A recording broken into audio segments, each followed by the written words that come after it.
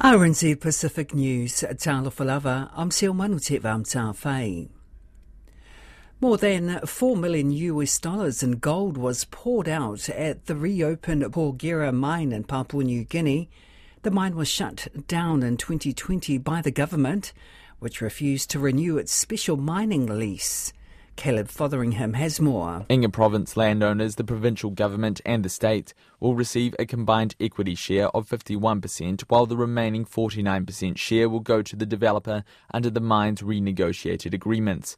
The national newspaper reports a 3% royalty is also included for landowners over the 20-year life of the mine. Prime Minister James Marape, who was on site when gold production resumed, says the first pour was the outcome of all parties working together. Meanwhile, a tribesman in Papua New Guinea's highlands has recounted how mercenaries obtained guns, some of which killed dozens of people in a massacre on February 18. The man, who would like to remain anonymous, says his brother was killed in tribal fighting last year, one of the instances which sparked the latest incident. He says his remote area is developing at a snail's pace because government funding does not reach his community, which leads them to buy guns to protect their village. We got to go to the border, we get the guns, we come back again. We stay on the road for 5 days. Because if we don't have guns in our community, my village, the other guys, they will just remove us from our village.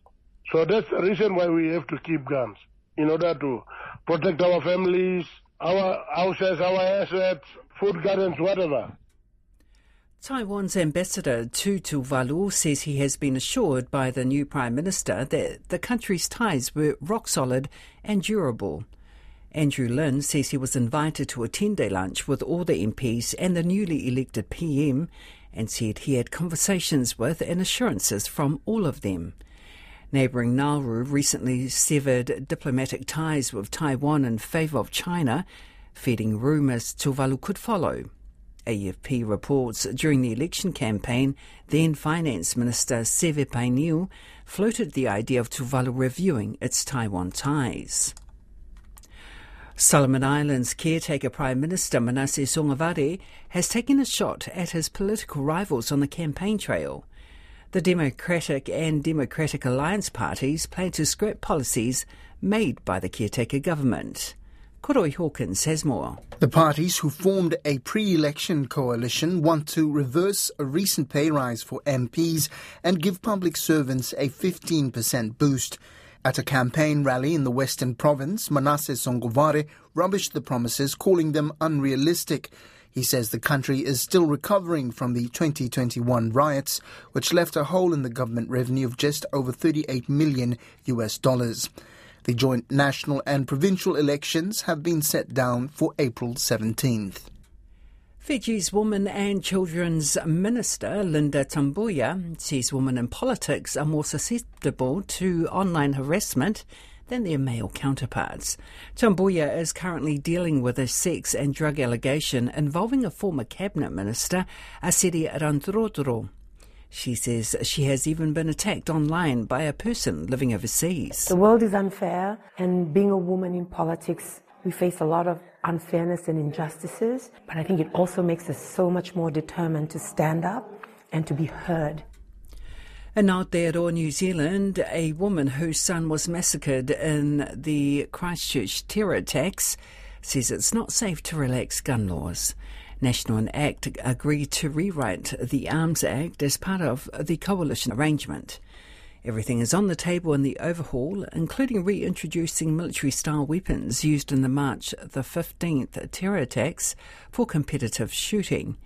Maysoon Salama, whose son was murdered in the 2019 attacks, doesn't believe people don't need high-powered weapons for sport. They still can enjoy, their hobby, but there is no need probably for these semi-automatic firearms because they really mean war situations. They mean this kind of terrorism acts. So that's what I wanted to add. That it's something that New Zealand was proud of.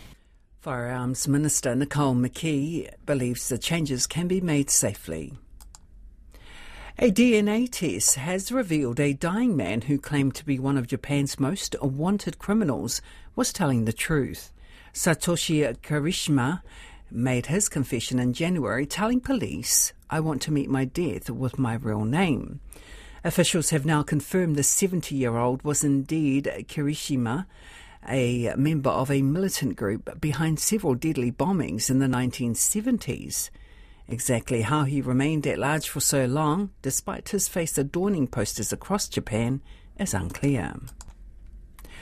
Researchers have discovered a small transparent fish that makes a sound as loud as a jackhammer. The Danionella cerebrum is just over a centimetre long. More from the BBC's Matt McGrath. This buzzing, chirping sound is the pulsing chatter of the tiny, transparent Danionella cerebrum, as heard by the human ear.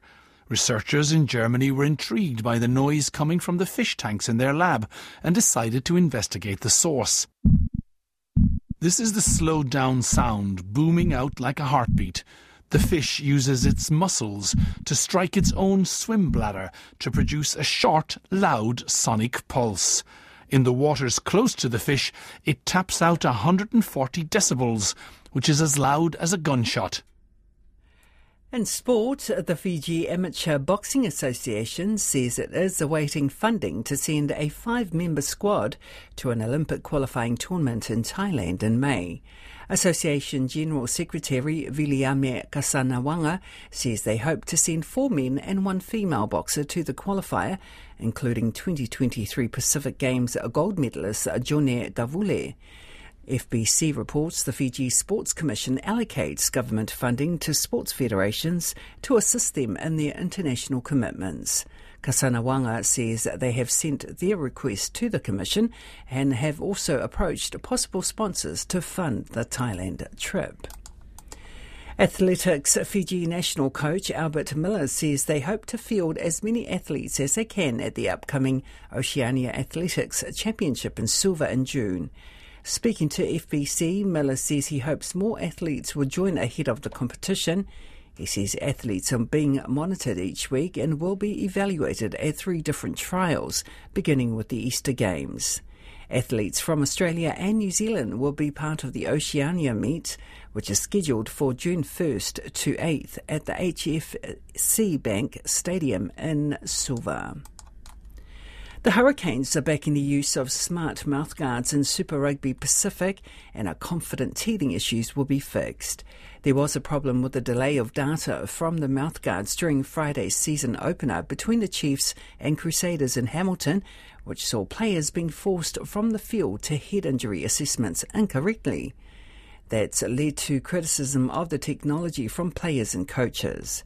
However, Hurricanes assistant coach Tyler Blayendal says the smart mouthguards are about player protection. It's all in the name of player safety, player welfare, so the guys are keen to make it work. There's just a few kinks, I think, that need to be ironed out, as we've probably seen. So, hopefully it just becomes a non-issue. And like I said, it's for a good cause, so everyone's trying to make it work.